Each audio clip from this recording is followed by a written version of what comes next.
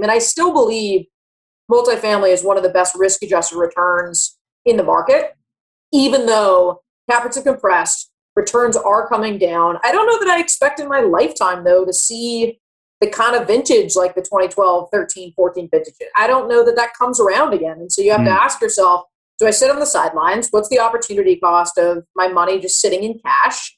Or am I comfortable with lower returns because the risk profile has gone down? The risk profile has gone down because there's more capital in the market, and so there's more liquidity in the market. You just have to weigh that, and that's kind of up to each individual investor to make their own decision. Welcome to Investing in the US, a podcast for real estate investors, business owners, and aspiring entrepreneurs looking to grow their wealth by investing in US real estate. I'm your host, Reed Goosens, and so far, I've acquired over $800 million worth of investments of various properties across the United States. On this podcast, I interview go-getters, risk takers, and the best in the business to learn more about their investment journey and the cutting-edge strategies they are applying towards building a legacy. For more on growing your own wealth and by investing in the US, visit www.reedgoosens.com.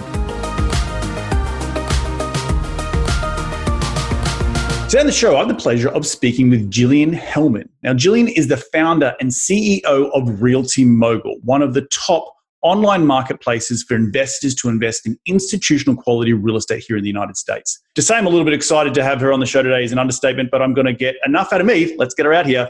G'day, Jilliene. Welcome to the show. How are you doing today? Thanks so much, Reed. Excited to be on with you. It's awesome to have you. And I want to start the conversation like I start every episode. Rewind the clock and tell me how you made your first ever dollar as a kid.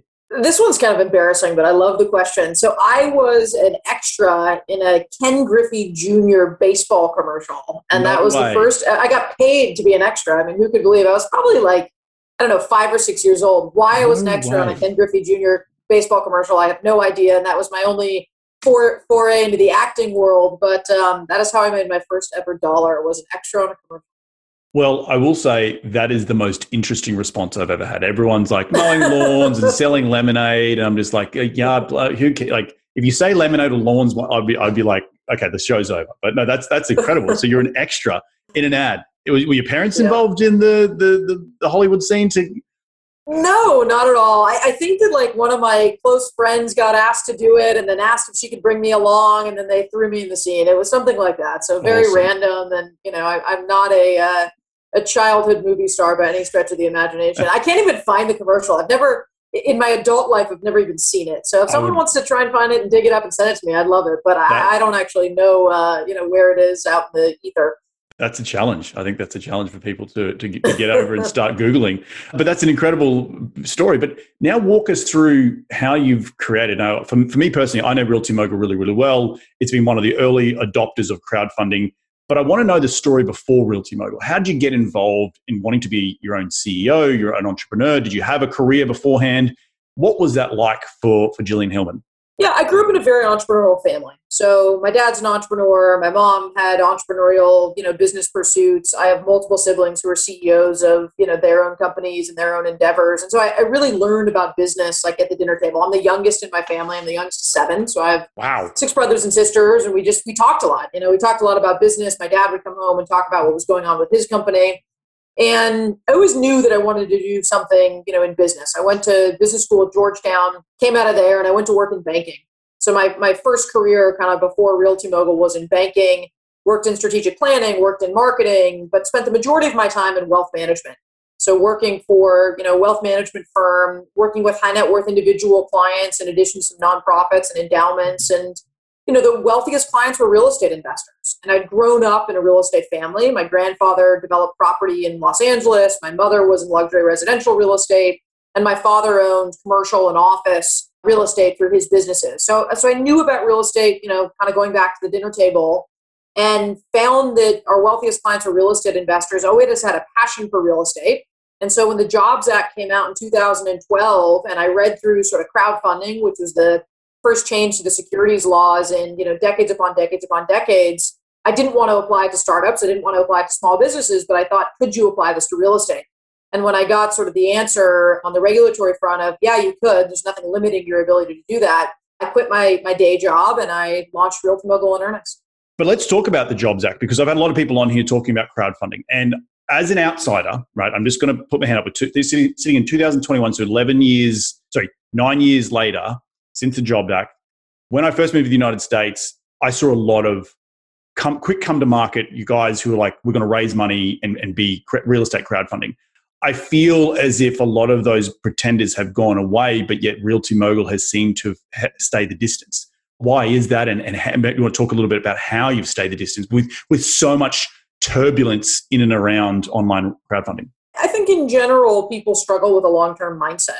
It takes a lot of self-discipline to have sort of that long-term mindset. And only today, almost 10 years in, do I feel like we've got a lot of it figured out, but it took a very long period of time. I mean, the challenging thing, it's a dual-sided marketplace. So just taking a step back outside of real estate, anytime you're trying to build a business that's a dual-sided marketplace, you're building two businesses and you have to build them at the exact same time for the main business to work, right? And so I was incredibly naive when I started the business. Knowing what I know now, I would never build a two-sided marketplace. I would go build, one product, one company, one customer, because it's really double the effort and double the work and double the failure rate, right? And so I'm not surprised that a lot of companies that try to jump into this business have struggled to, complete their destiny, if you will. So you're building two businesses at once. On one side of the marketplace, we've got these real estate companies.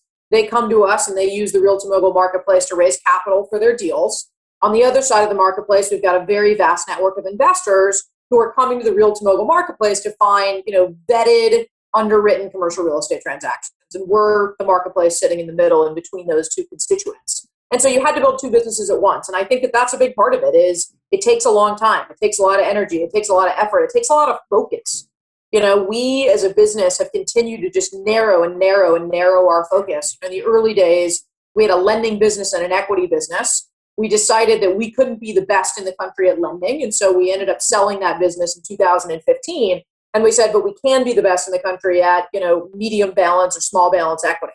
And so that's really what we're focused on today is allowing investors to gain access to equity investments in real estate and narrowing that focus. And I think there's other companies that didn't narrow that focus and just weren't patient enough. In the early days, almost 10 years ago, it was scary to invest on the internet. People weren't comfortable putting their banking credentials on a, website that maybe they'd heard about one or two times. And it's a different world today, and I think COVID helped to accelerate that and that we're all working out of home offices. You're not sitting in front of your wealth manager. You're not, meeting in person and sort of whining and dining the old fashioned way. And so people have had to get more comfortable investing online and, using digital platforms and using digital credentials and all of those types of things. But it's taken a long time for the market to catch up. And I think that, companies like ours who have said, we're going to take a long view, it's not a race to the finish line. Let's build a great business. Let's do it slow and steady. This is a life's endeavor for me, right? It's not a blip on the radar. I mean, I think that this is the biggest company that I will ever have the pleasure of being involved with, and certainly that I'll have the pleasure of leading. And so I've got a long-term perspective. And I think that, that set us apart in the early days. And, again, now almost 10 years in, we've got a lot more predictability around the business.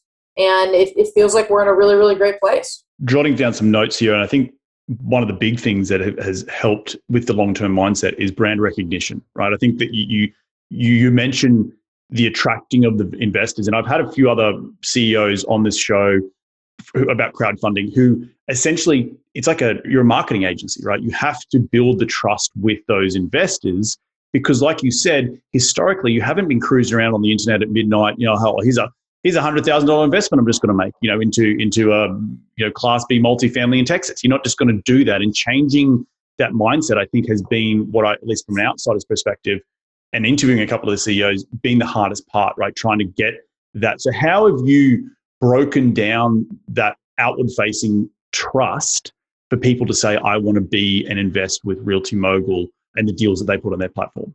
I think in response to that, I would start with saying we are in no way, shape, or form a marketing agency. So we are as far from being a marketing agency in how we operate and our culture and our core values than you could possibly imagine. And I think that, this may sound sort of corny, but I think that it starts with culture.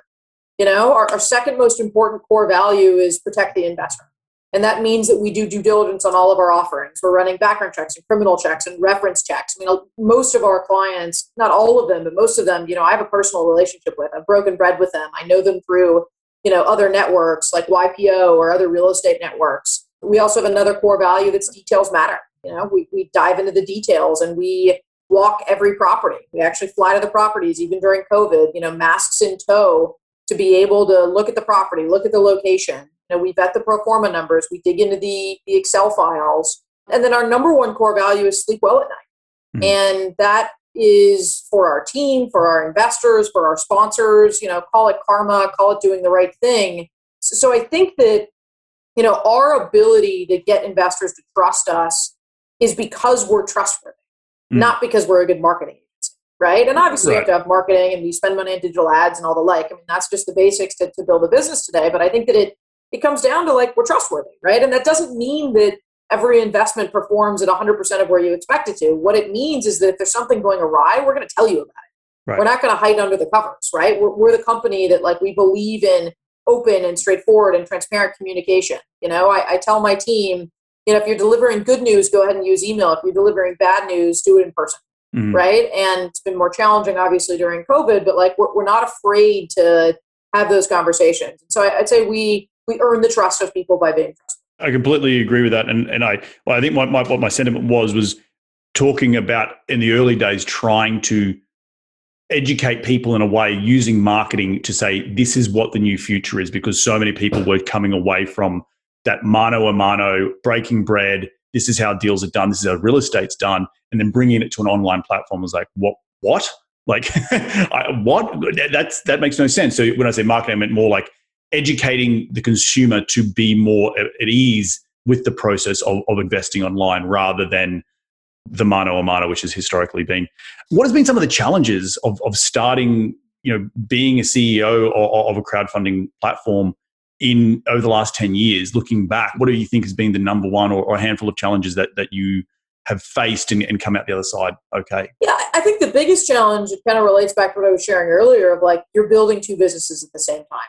And so keeping supply and demand in balance is very, very hard. Even today, nearly 10 years later, it's very challenging because you've got reputational risk on both sides, right? When investors come to the marketplace, you want there to be high quality product, but we don't want to put up, transactions that we haven't vetted and that we don't think are high quality. And then on the flip side, when real estate companies come to us to use the marketplace, we need to make sure that we have enough investors, right? And so it's how do we grow the relationships with the real estate companies at the same speed as the relationships with investors. And you kind of got to just grow them both like this very, very slowly. You can't leapfrog one, because if you leapfrog one, you're going to lose the trust of the other side. And so it's been very, very hard, and that comes down to all kinds of decisions. It comes down to how much money do we spend on marketing? Who do we hire and what departments are we hiring in? How do we capitalize the parent company? How do we think about, using our own balance sheet to capitalize transactions to make sure that our sponsors have certainty of capital? And so I'd say that's been really challenging. And it's still challenging today. And we just try and do the best that we can. And again, it goes back to being really transparent and upfront with people, right? And if that's on the investor side, I'll give you an example. We never used to do development transactions. So prior to COVID, we really felt like it was not the right time to do development because we were worried about there being another downturn. And when you get caught, in another downturn with a development transaction, it's not a good thing. And we felt like we really had to protect investors and really just said, we're not going to do any development on the platform. Now, post-COVID, we actually are pretty bullish on development from an investment thesis perspective because we believe that there's going to be less properties that get built and that properties that deliver, late 2022, early 2023 are going to have strong absorption kind of coming out of COVID and sort of the resurgence of the economy. And so there's been an educational process there with investors of look, these are riskier deals, right? We're allowing them on the marketplace. We're working with people that we think are high quality. We're still walking the land and making sure that, we believe in those locations, but they're higher risk, right? You're not suddenly having the potential to earn double-digit returns with less risk. That's just not the reality. So there's been a huge educational piece around that. And that's been challenging too, right? To be able to be sort of the voice of the investor and do that in a way that treats the investors as smart, intelligent decision makers, which they are, right? Our investors are incredibly sophisticated. They're incredibly smart. And we want to also be a gatekeeper to make sure that they're not even seeing stuff that they shouldn't waste their time. Right. And so that's been a hard balance to play because the reality is when you have, we've got 220,000 investors on the database today, right? There are plenty of people in that database that, can and should be investing in development deals because that is a fit for their risk profile. And there are plenty of people in that database that never should touch a development deal because it's not appropriate for their risk profile. And they have to make that decision, right? We don't make that decision for them. We're not their investment advisor. They really have to make that decision themselves. But what we can do and what we feel very strongly about doing is educating them, right? And educating them on what are the risks and is this the appropriate risk for, my investment profile? And they have to make the ultimate decision. But that's been challenging too, kind of playing that middle ground, if you will, of what's appropriate, what's not appropriate when the database gets so big that there's a subset of people that it's totally appropriate for and a subset of other people that it's totally inappropriate. And I completely agree with that. You have to split the herd up of who is going to be in certain deals and who won't be in certain deals. My question to you next is, given what you've seen over the last 10 years, you've vetted a lot of deals. Obviously, deals have started, particularly in the historical multifamily space, deals are starting to get thinner. How have you been able to educate people, particularly your 220,000 people, about those return expectations as cap rates compress, as things get tighter and more people come in essentially into the market, money's flooding the market, that causes things to be more expensive? Yeah, it's hard. I mean, at the end of the day, it's supply and demand, right? Like we can't manufacture something that doesn't exist, right? And so we're just honest about it. We're transparent about, the underwriting. Our sponsors who work with us to post transactions on the platform, they share their financial models, right? And investors have the ability to dig into those. We host webinars so they can ask questions of the sponsors, they can talk about the transactions. And we're writing thought leadership pieces, right, about what's going on in the world, what the impact of inflation is, what the macroeconomic risks are, what the micro market dynamics are. So there's, a lot of education. And, there's some investors who are going to opt out of investing, right? There's investors, I think you're going to ask me later about like a mistake, but a funny mistake that maybe isn't funny, but is in 2012 when we started the company, we should have bought everything. Right? We should have had like no credit standards and no underwriting standards because we would have looked like geniuses today, right? But that's not our culture. That's not how we're wired. That's not how we're operated. But like that was a very big missed opportunity, right? Because I think that the 2012, 2013, 2014, 2015, 2016, 2017, 2018 vintages are like incredible real estate, right? At least in today's markets, given how cap rates have compressed, assuming you put, the right debt on it and you execute well. And so I think that that's just the reality is we try and educate people. Some people are going to opt out. Some people are going to opt in.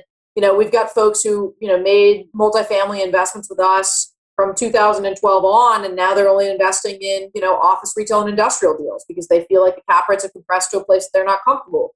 We've got other people who, are investing in multifamily deals where 2 years ago that may have been a 16 or 17% projected return, and today it's a 14, 15, and they're comfortable with that, right? Because they think to themselves, where else am I going to potentially make, 13 or 14, 15% in a risk-adjusted place like multifamily? I mean, I still believe multifamily is one of the best risk-adjusted returns in the market, even though cap rates have compressed, returns are coming down. I don't know that I expect in my lifetime, though, to see the kind of vintage like the 2012, 13, 14 vintages. Like, I don't know that comes around again. And so you have to ask yourself, do I sit on the sidelines? What's the opportunity cost of my money just sitting in cash? Or am I comfortable with lower returns because the risk profile has gone down? The risk profile has gone down because there's more capital in the market, and so there's more liquidity in the market. You just have to weigh that, and that's kind of up to each individual investor to make their own decision. No, you bring up a really good point of that compressing return, and people. I talk to a lot of investors, and some of them not so educated, but not so much. But they're having this fantasy that it's got to return to those days of 6-7% cap rates in multifamily. And I know we're going to talk about something you're really passionate in a minute, but with again back to supply and demand, when the housing crisis in the United States and across the world, there's a housing crisis in most Western countries, that we can't build it fast enough at affordable rates, that it's still very, very attractive for the person who is renting. And thus, as you talk about risk-adjusted returns, it's still a good return at 12 to 14% compared to where you were maybe 16, 17, 18%. And I think there's just been a big shock in the average retail investor, at least in my experience, to try and recalibrate that and still think this is a good return. And I understand why. And I think that's, as an operator myself, as someone who's constantly communicating with investors, making sure that they understand the why behind it. It's not just this is a more riskier deal because the returns are lower, and then being transparent. So, but with that being said, we're talking about affordable multifamily, affordable housing, I should say. In the green room before we press record, you mentioned some of your biggest passions are affordable housing. So do you want us to maybe start from the top for those people who aren't as familiar with what's going on in the United States today with, who aren't struggling to keep a roof over their head, but what are the factors affecting affordable housing and how we can make it better? If you have any thoughts on that, because it's obviously a big question. Yeah.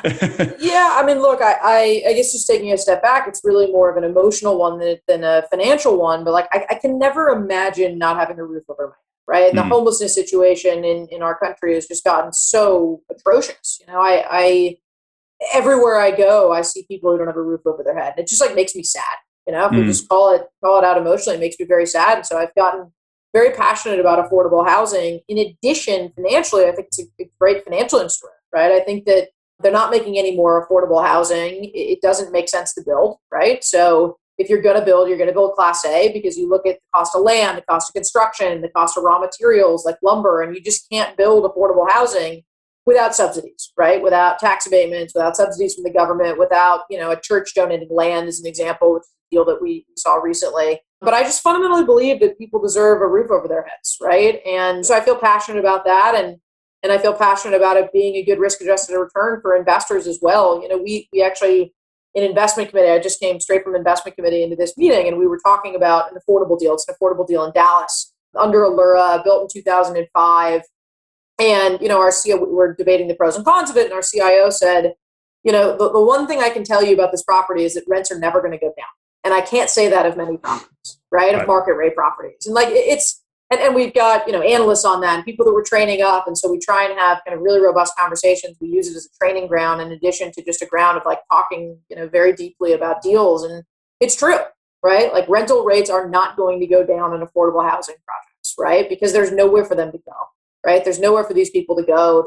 There's just not enough supply in the market. And that's sad, right? Because we really should be able to take care of people who can't take care of themselves, or at least I believe that we should. And how you do that, I don't want to get in the political conversation, right? This isn't necessarily that there's a lot of different ways to fund it and to think about it, whether that's, private capital or public capital or otherwise. But I do find that, we've got a very wide divide between the haves and the have-nots in this country. And for those of us that are fortunate enough to, be able to help, I think that we should be helping. And so, I'm a big proponent of affordable housing, both from the emotional side and side.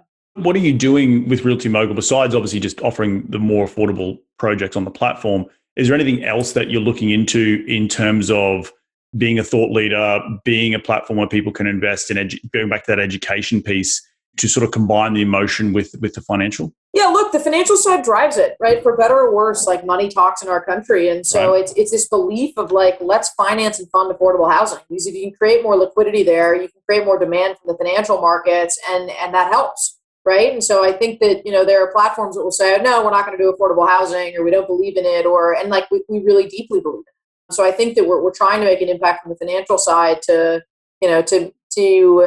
also destigmatize affordable housing.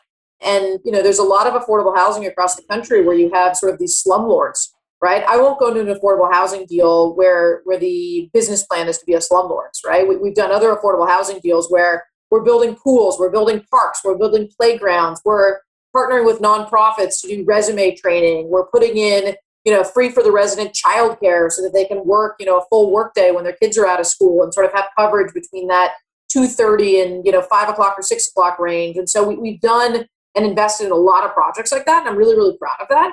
We run 2 public real estate investment trusts, and one of the independent board directors on our multifamily value add REIT is a woman named Flynn, and she's the CEO of a nonprofit that provides services for affordable housing.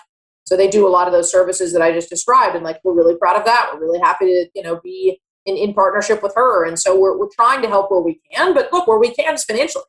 We can fund these transactions, right? Because that's the business model and that's what we do. And, we're not going to fund a deal just because it's an affordable housing deal. Like that's not how we operate, right? If we go back to our core values, like protect the investor is our core value. But at the end of the day, we think they're good financial instruments. We think we can help create additional liquidity. And through that and through CapEx budgets, we can make these properties nicer to live, right? And a safe place. I mean, we've, looked at deals and done deals where, there's been shootings on the property, right? And you need security, and you need to put fences up, and you need to put gating up, and you need to make it a safe place for people to live. And so we've, converted a lot of properties from places that I would say are, unsafe to safe, right? And I'm really, really proud of that. And that's part of the CapEx budget. And again, it's that's accretive to the project. That's accretive financially. That is good for investors, but at the same time, we're helping to, change lives. And that's what could be better than that, right? Make money and change lives. It's pretty cool. Couldn't have said it better myself. So with your crystal ball, looking back at 2012 and you're kicking yourself, you should have bought everything under the sun. What's your crystal ball telling you moving forward in the next 10 years, or even short term in where we're at with interest rates and cap rates and all that sort of stuff? One of the key lessons that I learned, again, during COVID is the lesson of the micro market. And so I don't have a macro crystal ball, right? And what I mean by the lesson of the macro or the micro market rather is like different markets perform totally differently during COVID.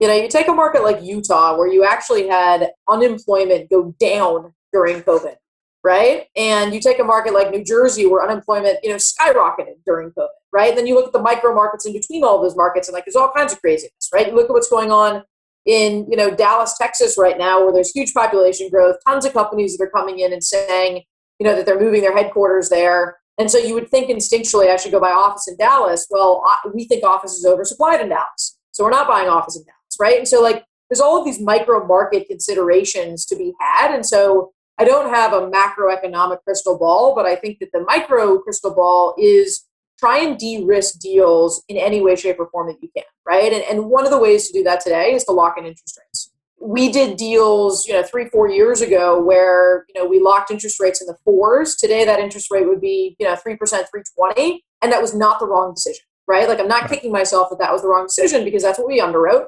It underwrote to good financial returns, and we de-risked it, right? At the time, we thought that interest rates were relatively low. Now, in hindsight, that was, not the right call, but it was the right call, right? Because of kind of that de-risking. So when I talk about de-risking, it's look at the supply and demand in the micro market. I'll give you another example. Tampa's hot. Florida's hot. We like Tampa a lot. And yet the new starts on new Class A multifamily are concerning to me, right? And I don't want to own 2010 product in Tampa right now because that's going to compete with this onslaught of new product and that could push rates down. Now, we're looking at a deal in Tampa right now that's 1984 vintage. I like that vintage. And there's no amount of new product that is going to impact the rental rates on 1984 vintage because it's a totally different tenant base, right? And so as you start to de-risk, it's really understand the micro market, supply and demand of the micro market, the impact of financing, right? And it's not to say on the financing side that we won't use bridge debt and floating rate debt. We do a lot of deals with bridge debt and floating rate debt because we think that makes the most sense for the business plan. But there's a key decision to be made of when do you go refinance that? Do you refinance at month 24 because the renovations are done? Do you hold on until, month 36 until every renovation is done? Do you hold on even further until month, 48? In general, I'd rather de-risk the interest rate risk sooner. So, refi closer to month 24 than month 48. In general, again, it's sort of, you have to depend on the micro market. But that's what my crystal ball is, just try and de-risk by looking at the micro fundamentals and not the macro fundamentals, because I think that you get very lost today if you look at the macro. And there's so much nuance in real estate across markets. I completely agree. One of the big things that I learned when I first moved to the United States, particularly coming out of 2008, was the US, and this is as an international Australian reading the news, the US housing market, right? And the first thing I realized when I moved to the United States, there's over 400 MSAs in the United States. And within each MSA, there's a north, south, east, west, good side of the tracks, bad side of the tracks. And it was just so up to surface level. That was blanketing the US housing market's the issue, right? But yet you look at some economies, some markets that were completely unaffected, like Austin, Texas, coming out of 2008. It goes back to your point of you have to be, real estate is local and you have to understand the local trends and what's happening in those exact markets, because also the United States is the behemoth of commercial yielding product when you compare it to other yields across other Western countries. You compare it to Sydney, you compare it to Hong Kong, you compare it to Europe, you do not get the same yields as you do in this country. And that's, I won't even get into that, but it's just so important to not lose sight of that. And then, but obviously coupling, I did exactly the same thing on my first ever 2 deals. 4.35%. I thought that was a smoking deal. Freddie fix for 7 years. I'm kicking myself. I could have sold that deal 3 times over by now, right? But, at the time, you did what the best we thought things were going to the moon. So I sympathize with you on terms of having that incredible grounded approach and understanding, like your example of Tampa versus, say, Utah versus New Jersey. So really, really like that. Well, I guess as we come to the end of the show, what is the future for RealtyMogul moving forward? What's the future for yourself personally moving forward? And where do you see the company in 10 years' time? Yeah, we're going to continue doing what we're doing. We're slow and steady. Hopefully there's no surprises, right? Like if we're doing a good job, we're just going to continue to keep growing and, provide strong risk-adjusted return transactions to investors and work with great operating partners and, be in the real estate business. You have to stay in the game, right? You have to do deals. You have to keep educating yourself. And so we don't have some, grand plan to change the company or revolutionize the company. I mean, we're on the cutting edge. I think we're doing a great job. There's always room for improvement. We just want to keep doing what we're doing, which is sourcing, great deals, working with great partners, and making sure that we're communicating and being trusted by investors. One last question I have for you, and this is just more of a personal question, is do you see investors going around you in the future and going directly to sponsors? Is that a risk for RealtyMogul at some point in the future? My belief is that you have to earn the respect of people. Sure. Right. And so if we're not doing a good job, well, then who am I to say that they shouldn't go around us? Right. Mm-hmm. And so I look back at that and it's like, build a great business, do what you say you're going to do, provide the asset management services and the administrative services that we say that we're going to do. And I think that investors are willing to pay for that, mm-hmm. and we've had so many examples of, where we've stepped in and some of it's silly, right? Some of it is, they didn't do the K1 right? And there was going to be implications 2 or 3 years down the road, right? And we caught that and we provided that. Some of it is, we'll force a sale of an asset because we see supply and demand characteristics differently than a partner, right? Some of it is, we're going to look through the financials and we're going to do an assessment of where the property is performing and give them these really nice, pretty, concise, recaps, right? And investors, so different investors are willing to, pay for different things. But I think that at the end of the day, like if we do a good job, there's room for us. If we don't do a good job, there's not, and there shouldn't be. And I'm perfectly okay with that. And I'm looking to run and build and continue running and building an organization where we provide a meaningful service, right? And we provide a place where investors can trust what they're seeing. And investors, albeit, they still have to do their own due diligence. We don't know if it's appropriate, for their risk profile, for where they're at in their lives, all of those types of things. If they have, 7 kids or no kids and discretionary income or no discretionary income, that's not our position to say whether the deal is an appropriate deal for them. But again, I think if we do a nice job, that they won't. And if we don't do a nice job, then they will. Very self-aware answer. I like it. Look, Jilliene, at the end of every show, we like to go into the lightning round of the top 5 investing tips. You ready to get into it? Sure. What is the number one habit you practice to keep on track towards your goals? I don't know that it's on track towards my goals, but I would say that probably one of the most influential habits in my life is my gratitude practice. So every day before I go to bed, 3 things I'm grateful for. Every day when I wake up, 3 things that I'm grateful for. And it's really changed the myelin in my brain. Like that may sound kind of quirky and a little crazy, but like it has genuinely changed my brain. And it's probably like the single most important daily habit that I do for myself that allows me to, be in a place where I can even have goals. That's awesome. No, I think it's super important to be grateful and mindfulness and having a little bit of stillness in the morning of just before the rush of the day. So awesome stuff. Question number 2, who's been the most influential person in your career to date?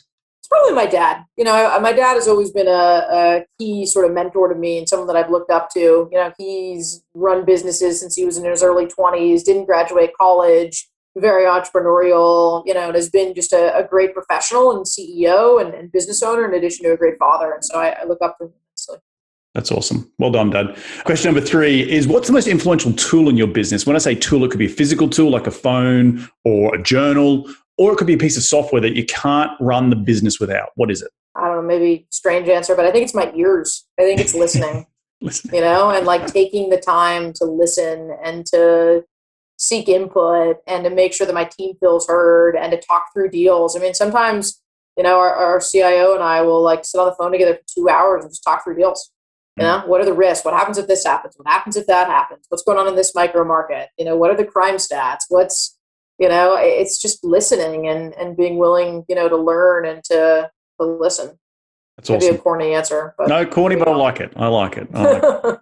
Question number 4, in one sentence, what has been the biggest, I don't want to say failure, or mistake or lesson that you've learned in your career? And what did you learn from that mistake or failure? I mean, not investing more early on was probably the biggest one for us, to be totally honest. I mean, I look back now and it's like, we would have been such a different company if we, had moved faster and we put out more capital. And I was cautious, right? So I guess the lesson is be less cautious, although I'm not really wired that way. You don't strike me like that.